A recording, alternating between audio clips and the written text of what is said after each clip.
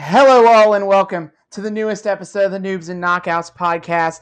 I'm Austin. I'm a knockout. I've watched a lot of wrestling. I'm David. I'm a noob. I haven't watched a lot of wrestling, and I really don't want to watch more wrestling tonight, but here we are. Life is pain.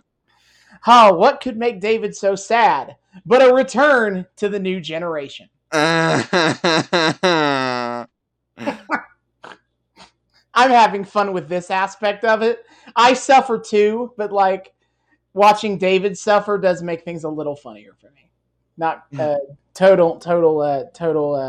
full disclosure here. Yeah, laugh it up, asshole. I'll enjoy. So, where are we at today? Today we get to watch the very patriotic July 4th, 1994 episode of Monday Night Raw. Oh, good. I can't wait to see what the new generation does with patriotism. I'm sure it'll be very smart and nuanced and entertaining.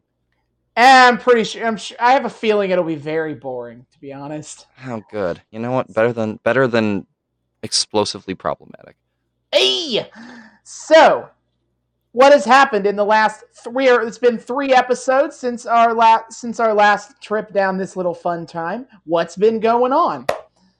Not as much as I'd like, to be honest. You know, I like to feel like things are progressing if I'm going to sit through these episodes anyway, but kind of didn't feel like that. Kind of the biggest plot point for me to hit on is King of the Ring happened.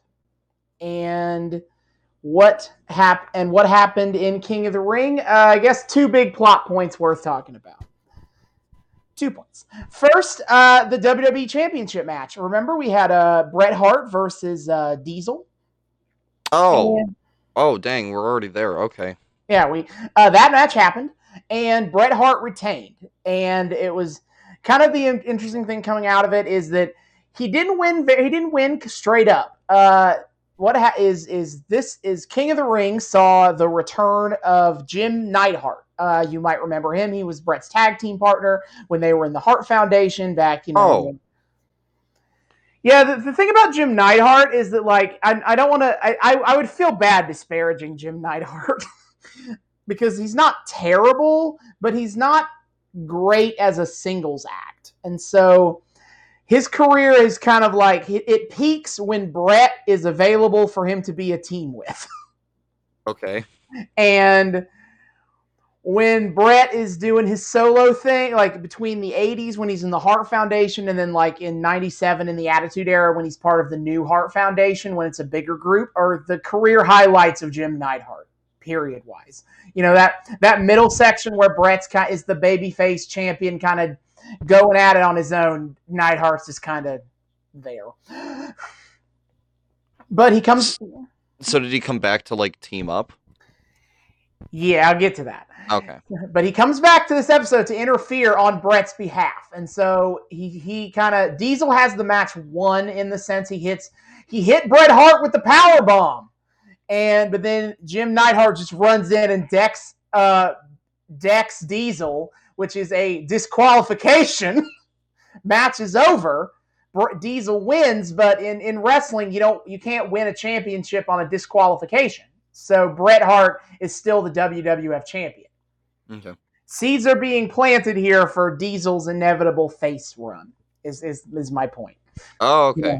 Like, he's technically a heel, but like Vince McMahon has eyes on him as the new Hulk Hogan, and all. Yeah. And so we're setting him up to be a more sympathetic character. Cool. Okay. But that hasn't really... Shawn and Diesel have had pretty much no major role in the last 3 episodes of Raw. So, how do they feel about this? Don't really know. Okay. Cool. I don't know what they're about. Anyway, so yeah, the beginning. This is early in the pay-per-view. It's like Jim Neidhart is he teaming up with Bret again? Is Bret going heel? But you see, that was but a twist. That was not a twist. That was, in fact, a red herring. That's the right word. Because later in the show, you get the King of the Ring tournament finals, which is the other thing I need to talk about. And Owen Hart is in the finals, and Jim Neidhart arrives to help Owen cheat to win. And he's not aligned, and Jim Neidhart revealing he's not aligned with Bret Hart. He's aligned with Owen Hart. Oh. Are Owen and Bret opposed right now? Yes, they're in there. Oh. Yeah, Owen Hart's in his like, I beat Bret. I'm the better brother. Why am I not WWE champion? Oh, this thing. Yeah. Okay. Mm-hmm. So, and he won King of the Ring, and he had a whole big coronation ceremony, as you do. He crowned himself the King of the Hearts. Jesus.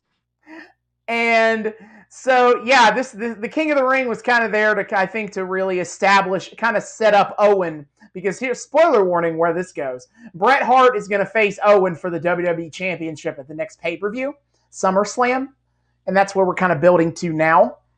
Yeah. And so I think this was kind of a move to kind of legitimize Owen Hart as best they could.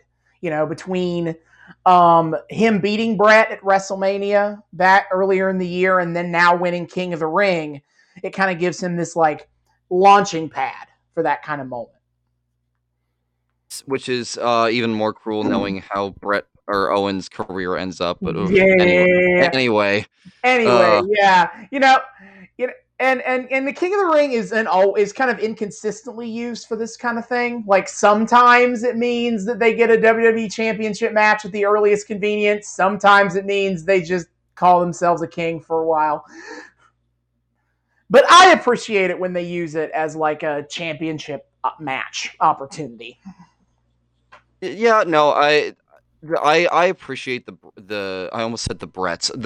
I appreciate the Hearts like when they're actually utilized well. So it's nice to see them kind of getting to have some fun here with each other.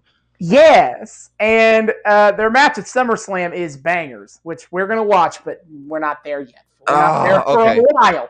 Okay. I guess I'll be patient.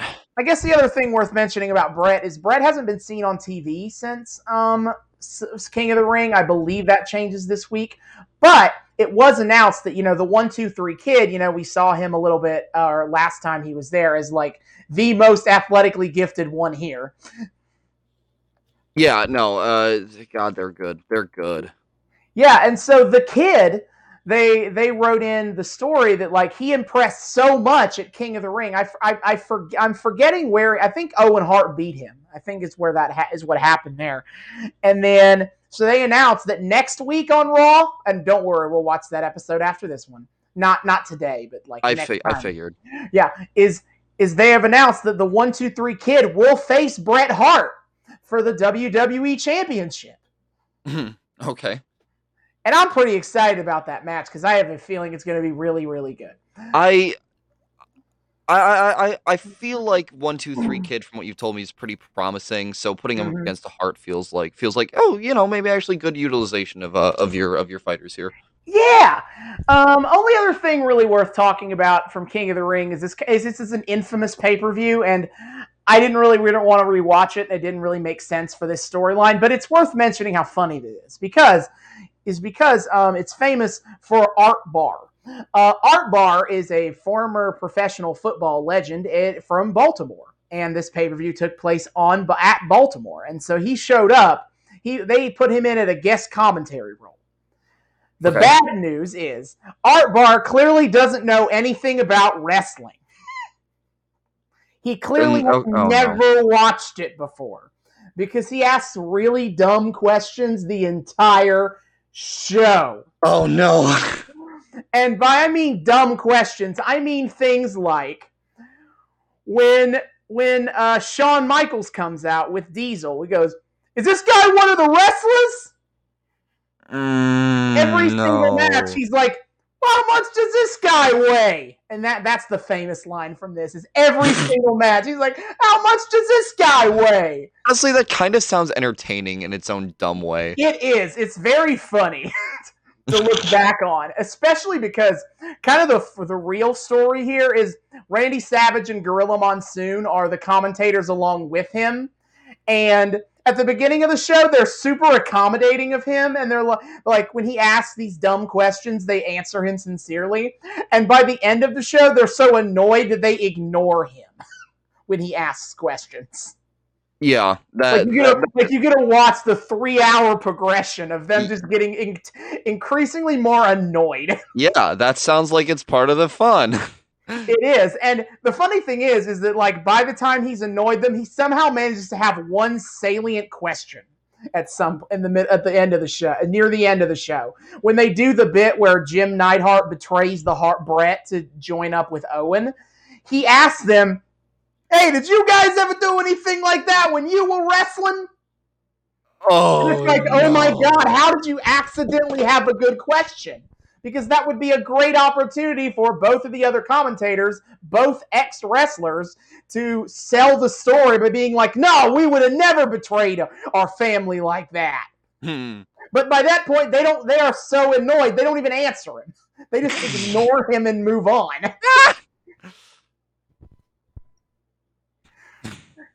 Oh yeah, I guess the only other match result is Roddy Piper beat Jerry Lawler. Whoop-de-doo. I don't really the whole storyline. That thing paid off. Okay. Yeah, that storyline was terrible. The match was terrible.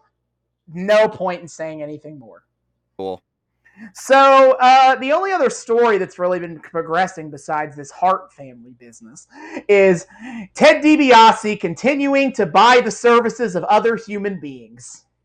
Well, so his entire career. What else is new? Yes, but he's having a real career renaissance as he's now no longer only has like one black manservant. Now he has like a whole group of like first of all, white people, but also a whole cast of people that he's paying. And oh God, you know what? He's $1 million man. He has the money for it. Yep.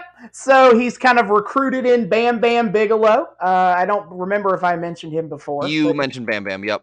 Okay, so he signed Bam Bam. He has brought in The Undertaker.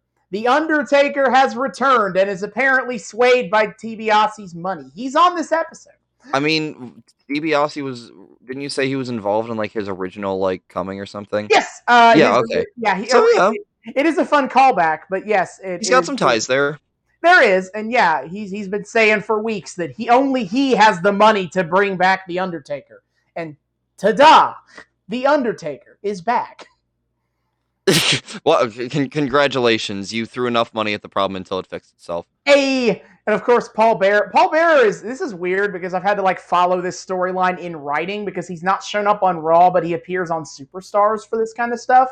So like, Paul Bearer is around trying to argue for Undertaker's soul or whatever. Sure. But it's not playing out on Raw in any meaningful way. So it's not something that I've seen and can thus give a more, Paul Bearer's a minor character at best half the time anyway, so whatever. Yeah, and then kind of DiBiase's new scheme is he wants to sign Lex Luger. Wait, is that the original Neo Hulk Hogan? Yes. Yeah. Yes, this is kind of where his next big story beat is DiBiase trying to sway Lex Luger with his millions of dollars. Sure, why not? I guess. Yeah, I'm not super well, because Lex Luger's nothing. There's a reason nobody knows who the hell he is. Oh no, I mean he's a legend, and like people, but yes, but not Hulk Hogan level. Okay. He's fondly remembered. But this era was a flop. He really is more famous for like how good he was outside of WWE. Oh, he had an indie career? WCW. Nice. Yeah, WCW he did a lot better, and he's kind of a lot more fondly remembered for that. Good for you, buddy.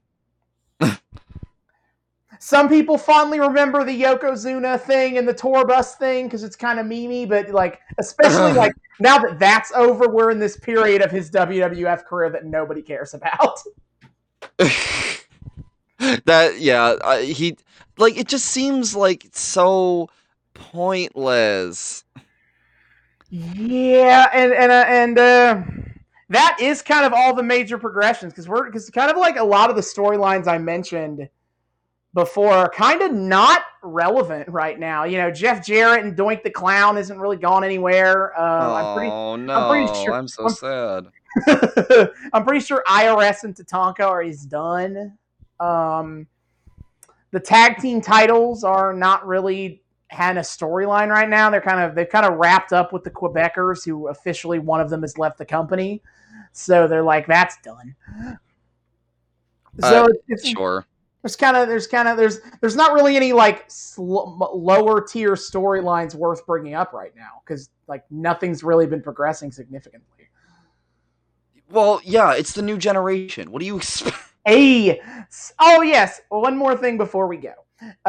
Vince McMahon isn't on commentary right now. He has been replaced by Gorilla Monsoon.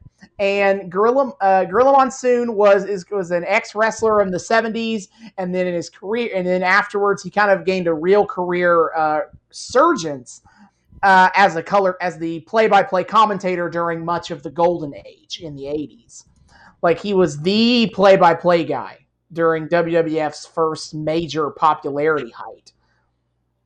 Okay. So he's still part of the company now. They mostly phased him out in a backstage position, but he's back right now because this time in period is he mentioned that Vince McMahon is recovering from neck surgery earlier in one of the earlier episodes, which means it is the steroid trial era. Yes! Because that's when Vince McMahon got the neck surgery, so that he could be in court with the neck brace on. Well, oh, wait, did he do that for sympathy points? Yes. Oh, that weaselly little bastard. He did. So, yeah, this is this period of time where Vince is not on TV because he's made it himself in court. We're tired of insulting our audience's intelligence. This is good time. Good times in. Yes. Okay. This makes me a little happier knowing that behind the scenes Vince is having to deal with the drug trial. He is having the worst time right now. Good. Fuck you, Vince. Oof. Okay. A little bit of joy brought back to my life. And there we have it. That is our opening. That's our opening half. We are good to go to watch the show. We'll see you guys in the back half. And we are back. We have just finished the July 4th, 1994 episode of Monday Night Raw. Well, I'll give it this. It wasn't as painfully, depressingly boring as last time. No, I had a lot more fun this week, though I was laughing through most of it. Yeah, this was not fun because the match was the stuff was engaging. It was fun because we had more shit to riff about. Yeah, so where do you want to start on this one? I don't even know. It's just, I mean, okay, it's still, let me be very clear here. It's still deeply boring on like a structural level. It all blends together. Like, I guess we should just start from the beginning and go down. Because start with the worst part, really.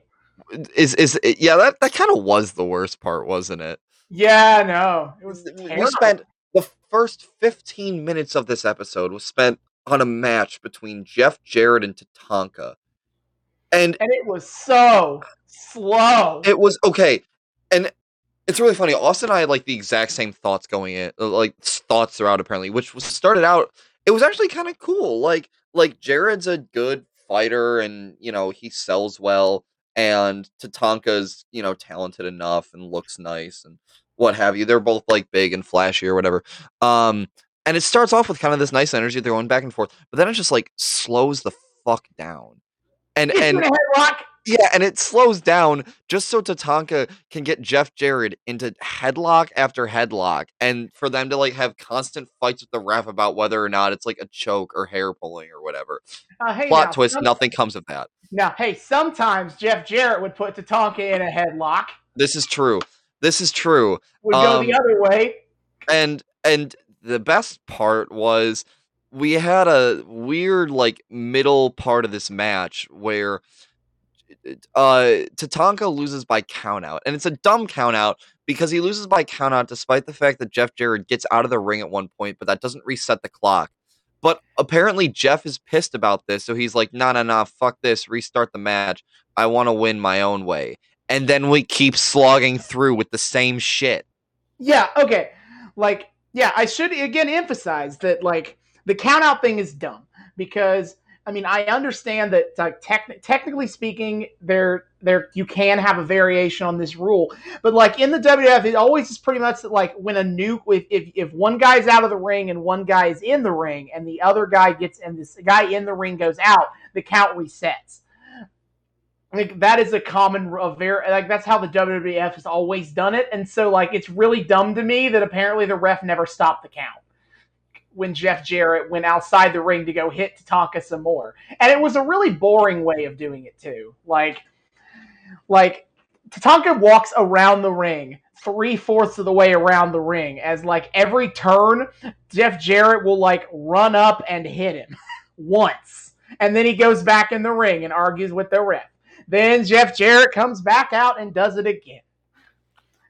Yeah, it's this bizarre like, and Jarrett is pissed about his count out loss, but he's not pissed because it was like technically an illegitimate count out. He's pissed because I always win by the 1, 2, 3. I need to have my proper win, which and of course you know immediately. Which is so dumb because Jeff Jarrett is a heel. Like he is not known for his valor and honor. Yeah, I don't know what they were going for with that. Because as soon as he says that, you know that means he's gonna lose. And it plays into nothing. He and Tatanka don't have any sort of history. There is no like character beat to this other than just like Jeff Jarrett making a random decision to drag this match out longer. What the fuck is the point? And it all builds to, ironically, Jeff Jarrett tries to get counted out. He was trying to turn a count out win into a count out loss. But don't worry, Doink the Clown is here. For some reason. Along with Dink. With Dink. Yeah. Well, technically they're there because they're in a long-running feud with Jeff Jarrett. But as I said, that has had like zero progress. So like, I guess it's still going on. We just gotta remind the audience that it's there. The gun. What's the thing with the term with the gun? Chekhov's gun. Yeah, but really this is Chekhov's gun, where you just keep being like, by the way, there's a gun here. But you never shoot the gun. You just keep reminding the audience there's a gun. And there's not any particular threat of the gun being shot anytime soon. We just keep cutting back to the gun. And in this case, the gun is dressed up in clown makeup and shooting spritzer at people. They don't even do any clown gags. He threatens to do a gag. Yeah.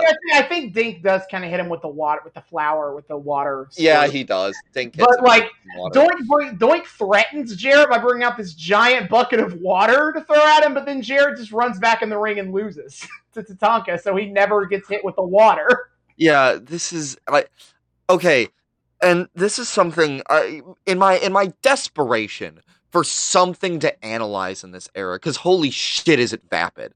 It just leads to this question that I had like throughout this episode, which is, what the hell is the new generation trying to sell? Like, what is its messaging? What is the audience supposed to take away from any of this other than just big muscly dudes fight good? And even then, the fight good part is questionable and inconsistent. I mean, this is their worst financial period they will ever have. And yeah, I'm not even talking about like selling monetarily. But I think that kind of proves the point that they don't really have anything to sell, good to sell. Yeah, they're not they seem to have some conscious understanding that it's not the 80s, and so they can't quite get as cartoonish about it, but they're still kind of cartoony. They're still really cartoony. Every single like jobber that was squashed in this episode was selling in the most like cartoony, over the top way imaginable. They all looked like flailing 2D Looney Tunes. and then all the characters are one-dimensional, like goofy ID caricatures of things. Yeah, there is no nuance here. Absolutely none. The closest we have to nuance is Bret and Owen Hart and kind of the 1-2-3 Kid. But even then, that version of nuance is so surface level that it's like, okay, it's nice that these guys have more character than just one singular gimmick that they keep doing over and over again. Mm-hmm. Like, it's rough. Like, and I think this is really an era that didn't even really know what it wanted to be. Yes, thank you.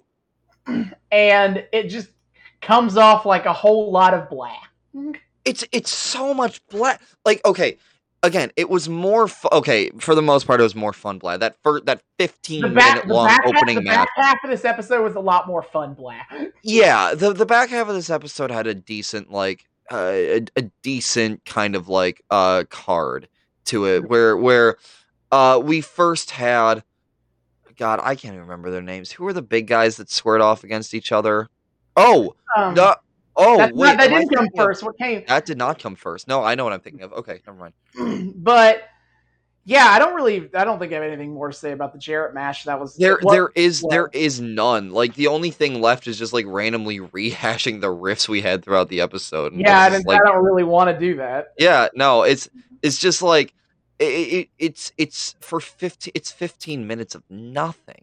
And a 45-minute episode. It takes up a third of the runtime, and for what? Something that has absolutely no plot significance, I guess, aside from, oh, hey, here's a reminder that Doink and Jarrett are feuding. What a fucking weird combo to make feud. Woof. Yeah, but then the next part of the episode, I think, is the best part in terms of like actual plot stuff. Is the King's Court again. I mean, this wasn't as entertaining at King's Court as last time. It was more entertaining to watch like 1-2-3 Kid like dick like be a dick to Lawler. Yeah, no, but this felt like what the fuck? I guess Jerry Lawler's interview segment is kind of accidentally the best part of the show again. Yeah, again, of only for like story progression reasons. Which is like, well, I guess no, the end part is story progression too. But yeah, sure. Yeah, but we get this interview where Lawler is, doing his shtick, where he does his stand-up comedy routine for a second. The stand-up comedy being just insulting the audience for a minute. That's not even funny. He's just being an asshole. Yeah. And then the 1-2-3 Kid comes out, and it is a babyface versus babyface match between him and with the Kid. So between Hart and the Kid. So they're kind of try to put some tension to it of like Lawler's trying to instigate something here. And he's kind of like, I'll be rooting for you, Kid, because he still hates Bret Hart. So he's like, I'm rooting for you to win the title. But you need to get that mean edge. And Lawler's kind of spends the whole segment kind of needling the 1-2-3 Kid to be like, get dirty, fight dirty, get mean. That's the only way you're going to beat Bret Hart. And the 1-2-3 Kid is stands fast that, like, he respects Bret Hart too much. He's not going to do dirty tricks. He's going to win. He's going to, he's going to give it his all. And if he wins, he wins, but he's not going to take the easy way. I mean, it's nice to watch. Like, 1-2-3 Kid is kind of, again, it's a little one note, but at least he has something there of like of there's a distinct character. He calls Jerry Mr. Lawler, and he calls Bret Mr. Hart. Like, they're clearly going for, this is a young, bright-eyed, bushy-tailed kid that's like so happy to be here. And it's not as like, trying as that sounds. Like, it's charming, and he's good enough at like kind of making it charming. And of course he's like, I'm not doing this for you, Mr. Lawler. With all due respect, I'm doing it for me. And sure, it sets up something that like it'll be nice to see how that pays off, I guess. Mm-hmm. Yeah, but it's not. But and it's a nice little character beat, but it's not like anything groundbreaking overall. No. I mean, again, it's more just like it just kind of makes me vaguely like 1-2-3 Kid of like, oh, I like this persona. Yeah, And I know Bret Hart is cool, so let's see how this, goes. yeah, and then At least gives you something to look forward to. yeah, and yeah. Next time we come to this era, we are gonna watch that episode and that match. So at least there's that. I am tentatively looking forward to that. Trepidatiously. I cannot imagine it is a bad match. I hope not. I really hope not. I like would feel bad. Yeah, I would feel bad if like both of the feature matches all the feature matches we've seen so far are pretty bad. So that would suck. I also want to interject the observation I made at the very beginning of this episode too of hey, at least we're in a bigger arena this time, so I don't feel like so depressed by how financially dire the WWF is. Yeah, it looked a lot nicer this week. I do not know where they were. I didn't catch where they were emanating from. I'm pretty sure they're in New York because I'm pretty sure Lawler made a crack about that. But they're not in the same place they were last time. Yeah, seriously. It looks way more like a warehouse. They pulled out all the stops for the 4th of July episode. Except, by the way, for making it anything to do with the 4th of July. No, they did nothing. The most they had was Savage like in a like a American flag everything get up. And then they end the show on a shot of the flag. But other than that, there's nothing to do with it. And the way commentary was talking about it, like, made it sound like the show should have had more to do with the 4th of July, but they just kind of, like, forgot. They're like, oh, whatever. They're like, oh, the patriotic WW or something. They said something patriotic, and I was like, oh, yeah, this is supposed to be a 4th of July app. I know, like it's kind of weird that they kind of let that go by. I mean, literally, because the way calendars work, they don't get to do a 4th of July show every year. It's so bizarre to me that like it's I don't even know like even stuff that should feel like basic easy like moves for them to make to get like something more out of a show. They don't even seem capable of like grasping the idea of doing. Like, why was Lex Luger not here? His thing is he is made in the USA. Why was Luger not on the show at all? Didn't even get his Ico Pro commercial. We got Razor Ramones again. Again, doesn't even have the frickin' catchphrase on it. Ugh. Yeah, Nor do they have their women's champion, whose name and outside of America is literally a joke on this. Their women's champion is Alundra Blaze. When she was wrestling in Japan, she went as Medusa, which was a portmanteau of made in the USA. Oh my god. I will say this. So we don't get to see either of them. I will say this, to some extent, the piss poor writing makes a little more sense now that fucking McMahon is being put on trial for steroids. He is not here doing anything. He is not here writing the show. But even when he is here, he seems fucking incapable of doing anything intelligent in this era. Ah! Jesus, was Vince Russo really like the shot in the arm that got McMahon to stop being a dumbass? Because like, holy shit, in the new generation era, yes. What the hell? Imagine how pathetic you have to be to have an edgelord like Vince Russo be your like shot at revival and be like, oh yeah, maybe I should actually do something intelligent with my writing again. Ugh, this era is so terrible. It's so nothing. Nothing makes sense. There's no sense of theming. There's no set. Like, I feel like there's no sense of urgency to anything. No sense of urgency. Yeah, it just feels like it's spinning its wheels, which is depressing. Which is sad when it's happening every week. Yeah, no. They're spinning their wheels on a weekly basis. Yeah, even like, Jesus Christ, even the 80s, the cartoony, dumb 80s, where I will like never stop ranting about the awful sexual politics they insisted on putting on display week after week. At least that was like some thematic coherency, as opposed to this, which is just nothing more than what's happening on the surface. God. And the worst part is, we're filling our episodes with goddamn jobber squashes. So we can't even say there are good matches to be seen here, because there's not. The most entertaining part is seeing how cartoony the jobbers get and how they sell. That is a highlight of watching these old school episodes with jobber squashes, how goofy the jobbers look. That is a highlight. Yeah, no. So I guess we can transition to the first of these jobber squashes. Might as well. Let's go for it. This was Jim Neidhart, which it took me.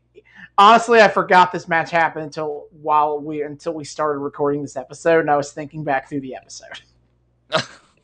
I forgot it happened, and I was like, "What did that? Oh, that did happen." Yeah, I mean, not a whole lot going on here. Like Jim Neidhart just literally with no fight back. None of the squashes tonight had like a fight back. It was. Just, I think Duke had a little. Duke had a tiny bit of back and forth.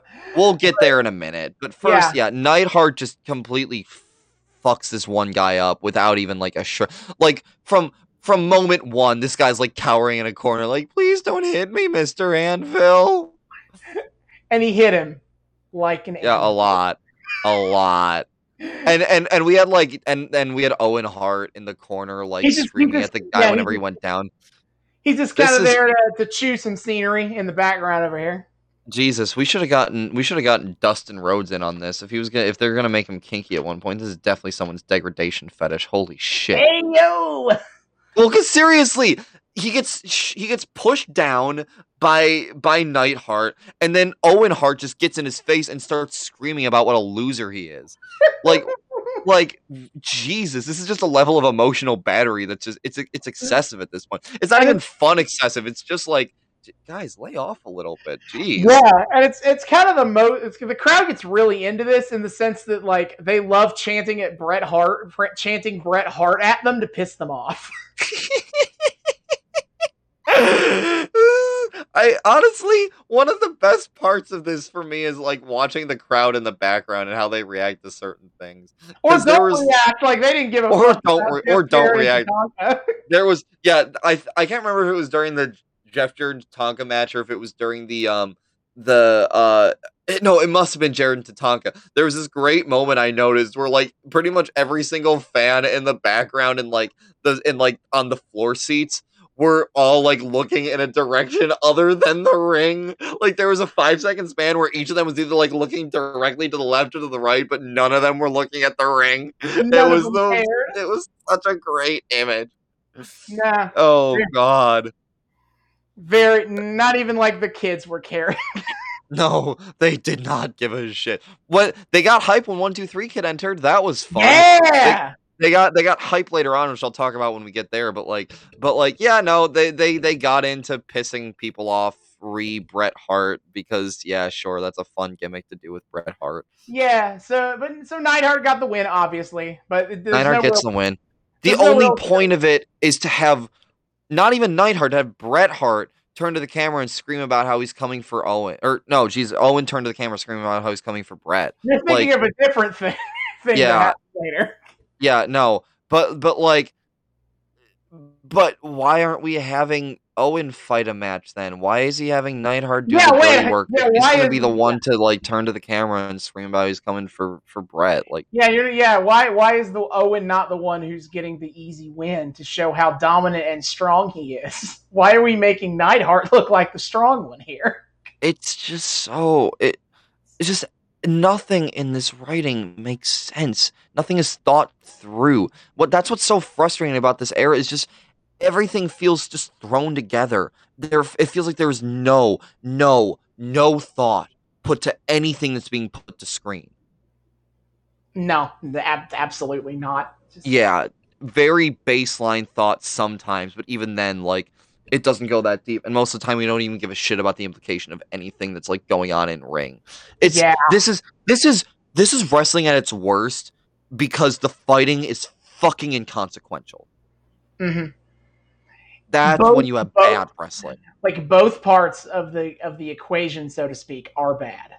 Like matches aren't so good that I can at least be like, well, there's some good matches, those are fun. and the storylines are not good enough for me to care about the wrestlers. The writing is serviceable at best, Mm-hmm. and the fights have fuck all to do with them for the most part, which Now, is just depressing. like, that's the worst part about jobber squash matches, is that by design, they basically mean nothing. But there are ways you can do jobber squashes that matter. But A, not when you're saturating your whole goddamn show with them, and B, not when you refuse to think more than like one layer deep about anything going on in any of your storylines. This is objectively bad wrestling because you completely lose any sight of the art form of it, and you're just going through the motions without ever considering what the hell you're actually doing up there. God, it frustrates me. You could say that this whole era can go in the trash can. And that is nice segue. Yeah, okay, dude. That is, in fact, my segue to talk about the next match on this show. Duke the Dumpster Droese had a jobber squash, and it was the most competitive one of the night. That really says something good about him, doesn't it? Okay, I'm gonna get this out of the way now. I won't make a running joke out of it, but just because I have to do it once at some point in this era, I'm the trash man. I throw a trash can and I start eating garbage. Unfortunately, he does not eat garbage. Disclaimer for the audience, I'm terribly sorry. No. I mean, this might be your only chance. I have no idea if he pops up again. This might be your one chance at that one. All right, well, I'm glad I took it. But yeah, Duke Droese is here, and it's actually kind of an entertaining match. It's another jobber squash, and it's like a double big guy fight with legendary jobber. You fill this part in? Iron Mike Sharp. Yes, he's he is well known. I don't know his full wrestling career. He probably wrestled outside of being a jobber in the 90s. But he is kind of well known as being one of the more like well-known jobbers of this time period. Iron feels like kind of a contradictory name for a dude whose whole job was to lose. Well, you got to build him up though. You got to make him sound impressive because he's going to lose. To make the other guy sound even more impressive. He didn't just beat Mike Sharp. He beat Iron Mike Sharp. Sharp as iron, baby. Anyway, the thing about this match, this feels like a very, very, very diet version of what we saw last week with Mark Henry and Big Show of like two big dudes going at it, but like the brutalism was so much lesser. Duke has a fun like physicality about him. He's one of those guys that's kind of engaging enough where he kind of, the way he stands and carries himself is like, okay, he seems fun. And his costume looks kind of nice. Like, you know, it looks like it smells, which I'm sure is, you know, effective imagery for what they were going for with him being, a garbage man. I feel like I can say definitively that I like him better than TL Hopper. Who? TL Hopper is a janitor of this era. His gimmick was he's a janitor. What the fuck? Why, of all the jobs, we're really doing a janitor? Okay. I mean, we also do a janitor. I mean, no disrespect to janitors, but like that just feels like scraping the bottom of the barrel of like what jobs can we incorporate? I mean, while we're here, and I'm never ever coming back to this era to do this character, so I guess I'll just bring it up now. Is that before Kane was Kane, he wrestled in this era as Isaac Yankem. He's a dentist who's evil. He's Jerry Lawler. What? He's Jerry Lawler's evil dentist. Of course Lawler has an evil fucking dentist. He likes causing people pain. So they literally just like took notes from Little Shop of Horrors. That's it. Admittedly a stereotype of dentists being a sadist is super easy to play to. But yeah. It just literally like reads like, oh, it's Orin Scrivello DDS, except he probably doesn't sing. No, he doesn't sing. I don't think. I want more singing Kane in my life. I'll be honest. I think the best part of the Isaac Yankem is the fact that he had bad teeth. Like that irony is funny to me. Did they ever lampshade that? I don't remember. Oh God. But anyway, back to the show we did watch. Yeah, okay. Oh, I was such a nice distraction. Anyway, yeah, the Duke match was nice. They bumped into each other and hit each other a lot with tough enough looking hits and what have you. And yeah, he seems like a fun persona, even though according to Austin, he sucks at talking. Yeah, no, he's not. He's not very good at at the characters. Like he's good at. I think he's pretty good at like embodying this character, but in terms of like expressing himself, he's not great. So, which is unfortunate. But yeah, no, he looks nice enough. He seems like fun enough and intimidating enough. It was cheesy, dumb. I don't want to say fun because it wasn't particularly. It was fun adjacent. It was I'll go with that. Enough. Yeah, I was reasonably diverted. I guess. Yeah. I think before we get to the main event segment of this show, I feel like I want to talk about the commercials part. I didn't know where else to put them, but I had a lot of fun with the commercials at least. Not the Ico promo because we already saw that one. Yeah, we already saw that one. But I'm sad we didn't get a super cheesy SummerSlam commercial because, as I mentioned to David earlier in when I'm in the prep stuff, in one of the earlier episodes, we got to that one where they're talking about SummerSlam is in your backyard, and so like a dude is watching SummerSlam, and Yokozuna falls from the sky. And goes splat on him and probably kills him. But I think that was so funny, and we didn't get one of those. Oh no! I was happy we didn't get like weird, overlong promo segments in the middle of the show that were just like, okay. They ain't got time for those. Yeah, thank God. We don't have Todd Pettengill giving the SummerSlam reports yet. Yeah. So instead, we had some pretty iconic ones in the era, actually. Yes, this was an appearance of the Bret Hart hallway commercial, which is is that they did I believe it was Mean Joe Green, I believe, was the one who does a commercial where like he's walking down the tunnel and some fan yells at him, "Yeah, Joe!"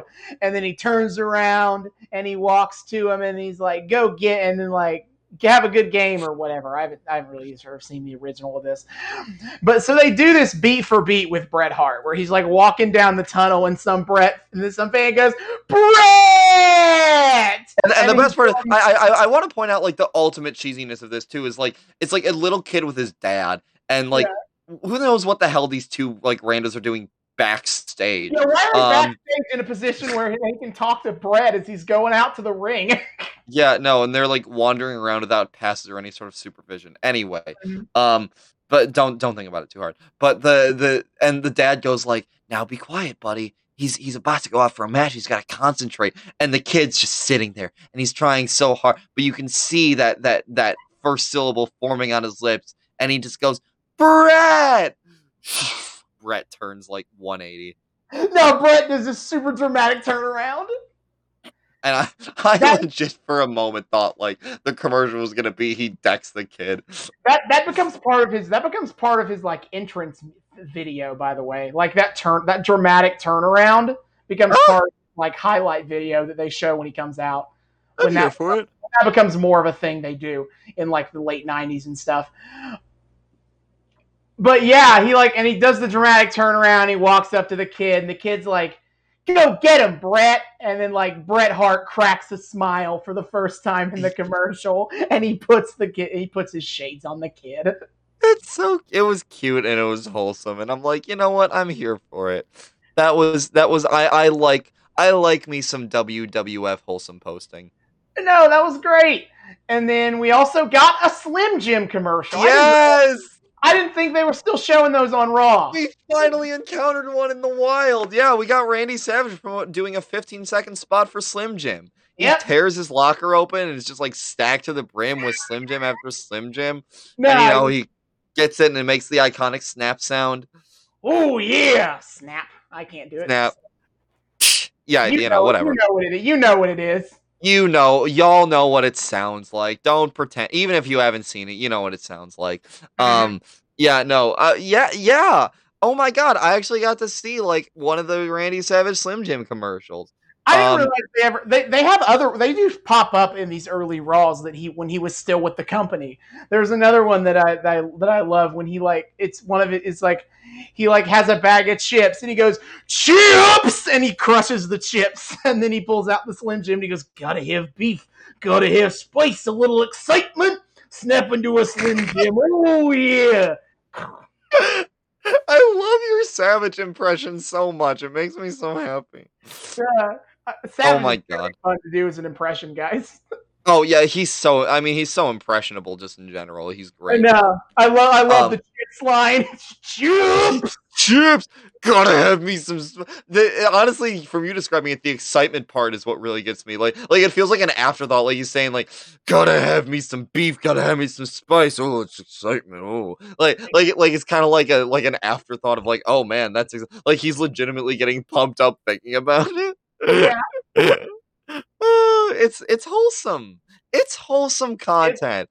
It was a fun time. And after I spent so much time feeling squicked out by like Randy Savage's weird jealousy complex with his like now ex-wife, like I it's nice to just watch the fun, easy to digest, no pun intended, like Savage Slim Jim commercials. No, Savage is fun around this time. That and his unabashed support of the 1-2-3 Kid during. Yeah, I know. Segment. He was, he kept chiming in support of the 1-2-3 Kid against Lawler, and I'm like, yeah, you know what? Go get him, buddy. Yeah, Savage is like absolutely a delight, and I pointed this out too. It's cool to have Savage on commentary for this era because like I said last time, like it must have been pretty cool to be in like one of those audiences and like have Savage on commentary and like watch him like have him out there for the entire show and getting to watch him like talk throughout the whole thing. And then like the way he like hypes up the 1-2-3 Kid when he like enters to like do his King's Court interview. I'm just like, God, just imagine like you're in 1-2-3 Kid's position and you kind of are like this younger guy that's worked his way up through the company and you kind of are legitimately just like really happy to be here. And absolute WWF legend, Muscle Man Randy Savage introduces you as enthusiastically as he would introduce one of his own fucking children. Like that's gotta feel cool. Yeah. I'm here for the wholesome Savage content. Yeah, Savage, as much as this point in time, he was creatively frustrated because he wanted to get back in the ring. He was absolutely bringing as much energy as he could to commentary. Yeah, and it's just like a nice little sunny spot in a like dismal, like overcast sky of dumb shit. Hey. Yeah. Oh, anyway. Stuff that honestly I don't think is that dumb, relatively speaking. It's dumb, but it's fun dumb. Yes, actually fun dumb. So we get the main event segment of the show is you got Ted DiBiase bringing out the Undertaker, who he has swayed with the power of money. Yeah, so he squashes a jobber whose name we didn't even fucking catch, who's like in like this like Waluigi covered singlet, colored singlet, which rough. Hey, you know what? I kind of was into The Undertaker this time. I found him to be cheesy, but unlike in the Attitude Era where like the cheesiness feels unintentional because like everything's supposed to be grimdark, here the cheesiness feels a little more intentional, and thus it's like cartoony scary, and I can get into it. He's like actually like okay, his costume's a little dumb because like his sleeves are like cut to I guess, but I love the Western mortician get up. I mean, no, I do too. I like it's got like a weird silhouette to it that I'm not like totally vibing with, but like for the most part, yeah, it's nice. And he's got this nice like, the hair over his face, and he's just like glaring down always, and he's clearly got like some really pale foundation on and shit. So like I kind of got into him this time around, and he seemed like a legitimate threat. Like he just was yeeting this guy, and choking him out. And holy shit, chill, dude. Worst part of the match is that he does his signature sit-up spot. I don't know if for those of you who don't know, like because his gimmick is that he's a dead man, he's like a zombie. Like his signature spot is that like someone will knock him down and then he'll like raise up as if he was like a corpse rising from the dead or some shit. Like that's his signature move. Like that's one of his signature moves as a wrestler, and the camera completely misses it to cut to a close-up shot of DiBiase's face. Yeah, for some reason, for no reason other than just he looks excited. Yeah, like no reason at all. They miss like one of his most iconic like things. Yeah, a really cartoony costume, but I kind of actually for once felt the whole like creepy zombie dead guy vibes. So that's something. Yeah. So after the match, he wins. Duh. But then after the match, out comes Paul Bearer, and as I told David, he hasn't gotten to see Paul Bearer in like peak Paul Bearer getup. By the time you get to the Attitude Era, and he stopped being part of like Undertaker's. He stopped being part of Undertaker's act. Like he's dyed, he's let his hair go blonde again, go brownish blonde again, and he doesn't color, and his mustache is that same color, as opposed to, and he stops wearing foundation all over his face because this Paul Bearer and like dark makeup around his eyes. Yeah, Paul Bearer and as he appeared originally is what he is right now, where he's got the jet black hair, the jet black mustache, he's got white makeup all over his face, and then he's got the makeup under his eyes. Yeah, he's got some serious like Addams Family vibes going on. I didn't say that during the show, but I thought it, but I did not say that. Yeah. No, but like, and also he has like this constant like grimace where he's like, ooh, we like he looks like deeply disturbed about everything, and like almost like agoraphobic of like I don't want to be out here right now. Like that's the look on his face. He looks like slightly like concerned. Ooh, yeah, no, like I wish. Sadly, our viewers do not see the faces we're making trying to imitate Paul Bearer's manner, facial expressions, but it is insane. You should probably go look it up because it's very funny. I'm looking at pictures of him, and it's kind of like sweet how it's kind of sweet like how into it he seems to be in like every single shot. Nah, Paul Bearer went hard at this goofy guy who runs a funeral parlor shtick. Yeah. And so he comes out and he's just like, and here's the other part where I loved the crowd. The way the crowd reacted to Paul Bearer coming out was kind of like delightful because they were like, they seemed like excited to like see him there, and they were like doing something to like reach out to him or whatever. And he's like, oh, and as he like walks up to the ring and he like tries to like entice Undertaker back to him. Yeah, so the big moment at the end of the show is the Undertaker is being torn. His undead soul is being torn between his two mentors, Paul Bearer and his funeral daddy and money daddy. And money, yep. That's exactly how I would phrase it. Which I made the comment like during the match of, in kayfabe, Paul Bearer's job is like a funeral director. Imagine this creepy motherfucker being your like funeral director. Like I made the comment of like, because again, like pale makeup, dark rings around his eyes, and like just this weird like upset expression on his face constantly, and apparently according to this, apparently this weird high pitched voice to go along with it. Oh yeah. So just imagine how would Grampy have liked his ceremony to be? And we wanted something kind of nice and simple and dignified. Oh yes. Also consider that Undertaker also works at the funeral parlor. That's gotta be like, honestly. He's there too, and he's like, fine selection of caskets. It really honors your grandfather. Honestly, I would love to have them direct my funeral. I would that's like my energy right there of just like make everything a meme.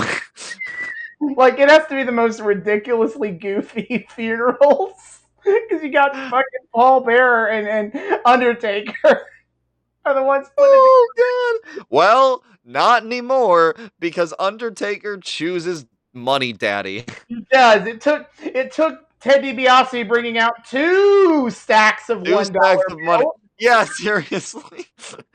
Again, why are they? You can do better than a stack of ones, you cheap fuck. Like, what? But Oh he was no. able to entice the Undertaker back. I know. Oh man, $20 whole. I mean that'd be enough to entice me, man. Let me tell you. Paul Bearer didn't pay well at the funeral parlor. I doubt he paid anything. Honestly, he seems Nah, like probably not. he seems like you're getting paid in experience. Oh yes. He'd be like, I'm giving you room and board for free. Have Yeah. some respect. If you forgive the pun, he does seem like that much of a ghoul. I mean, I'm pretty sure they put out a comic book that is relatively canon, depending on how you want to look at it, that kind of does paint him in that light. I've read it. I own it. What?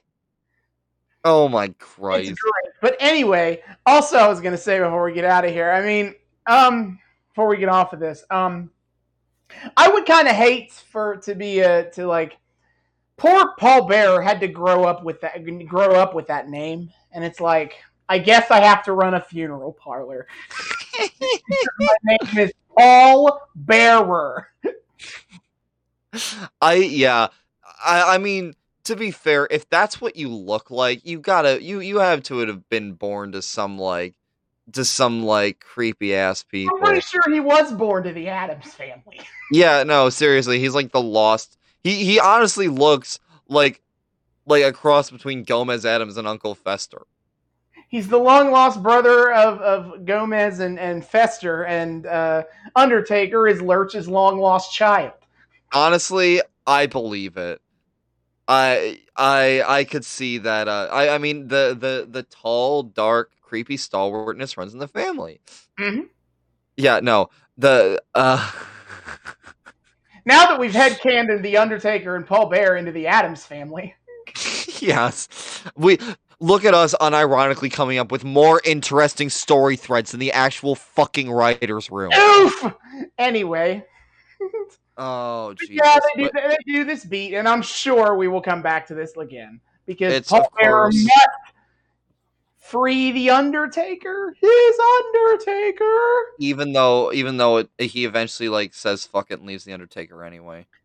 It's all part of his master plan. How am I supposed to betray the Undertaker if he already betrayed me? Yeah, I wonder if he knew about Kane at this point, and he's Yes, just and at this point he's just fucking with him. In kayfabe, yes. In kayfabe, it was all a long con. What? Oh, Jesus. Yes, in kayfabe, the entire Undertaker-Paul Bearer relationship is a long con.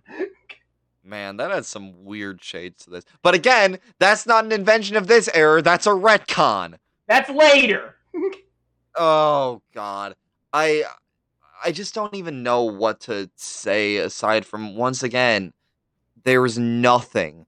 This has nothing to offer. And I can't really muster up more than that after I already kind of went on my rant earlier this episode. But Yeah. guys, can't we just try a little bit harder? Please? I want to have fun. I don't want to dislike this. I'm sad that I have an era of wrestling that just makes me so feel so meh. It's the ultimate sin of any sort of media apparatus like this to make me feel so indifferent about it. Well, I will say it's kind of relatively in closing, because I pretty much agree with everything, and I don't see a reason to reiterate that. I think that next time we go in the new generation, you will not just feel meh, and that the next and you will also not feel meh in our next episode, because next time we return to the temple. Yes! Because it's time. What will Prince Puma do when he goes face to face with a man who is in fact not a man? He is a machine. Oh, Jesus. I don't know what his real name is, but they call him whoever they is. Oh God! It's actually singular. They Kate is like a non-binary roommate that like came up with his name. Oh, okay. Yeah, exactly. Anyway, oh boy, thank God. The plugs. All right, here we go, my friends, my dear friends. When we're in this generation, this new generation, if you will, we are suffering. And it feels so nice to have the solidarity of all of you to suffer along with us. So thank you for that. And next week we look forward to you doing much better than suffering with us. If you would like to join us next time and you do not know how, well, luckily for you, I can tell you. 1, subscribe to us on YouTube. We are the Noobs and Knockouts Podcast. 2, follow us on the best places to get podcasts. That would be on Spotify, on Apple, and on Google. On any of those platforms, please leave some comments, leave some likes, leave some reviews, add us to your playlist, whatever you want to do. We love that sweet engagement.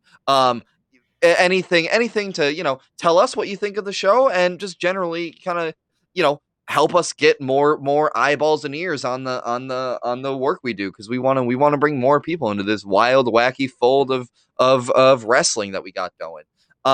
If you want to follow us on our socials, you can find us on Twitter at Noobs and Knox Pod. That's Noobs, the letter N, Knox Pod, because Twitter has, its whole hang up about character limits, whatever. You can also email us at noobsandknockoutspod@gmail.com. And that's the letter, or that's the word "and" this time. If you want to just kind of give us some feedback, give us episode suggestions, just generally say hi, whatever you want to do. We always love hearing from you.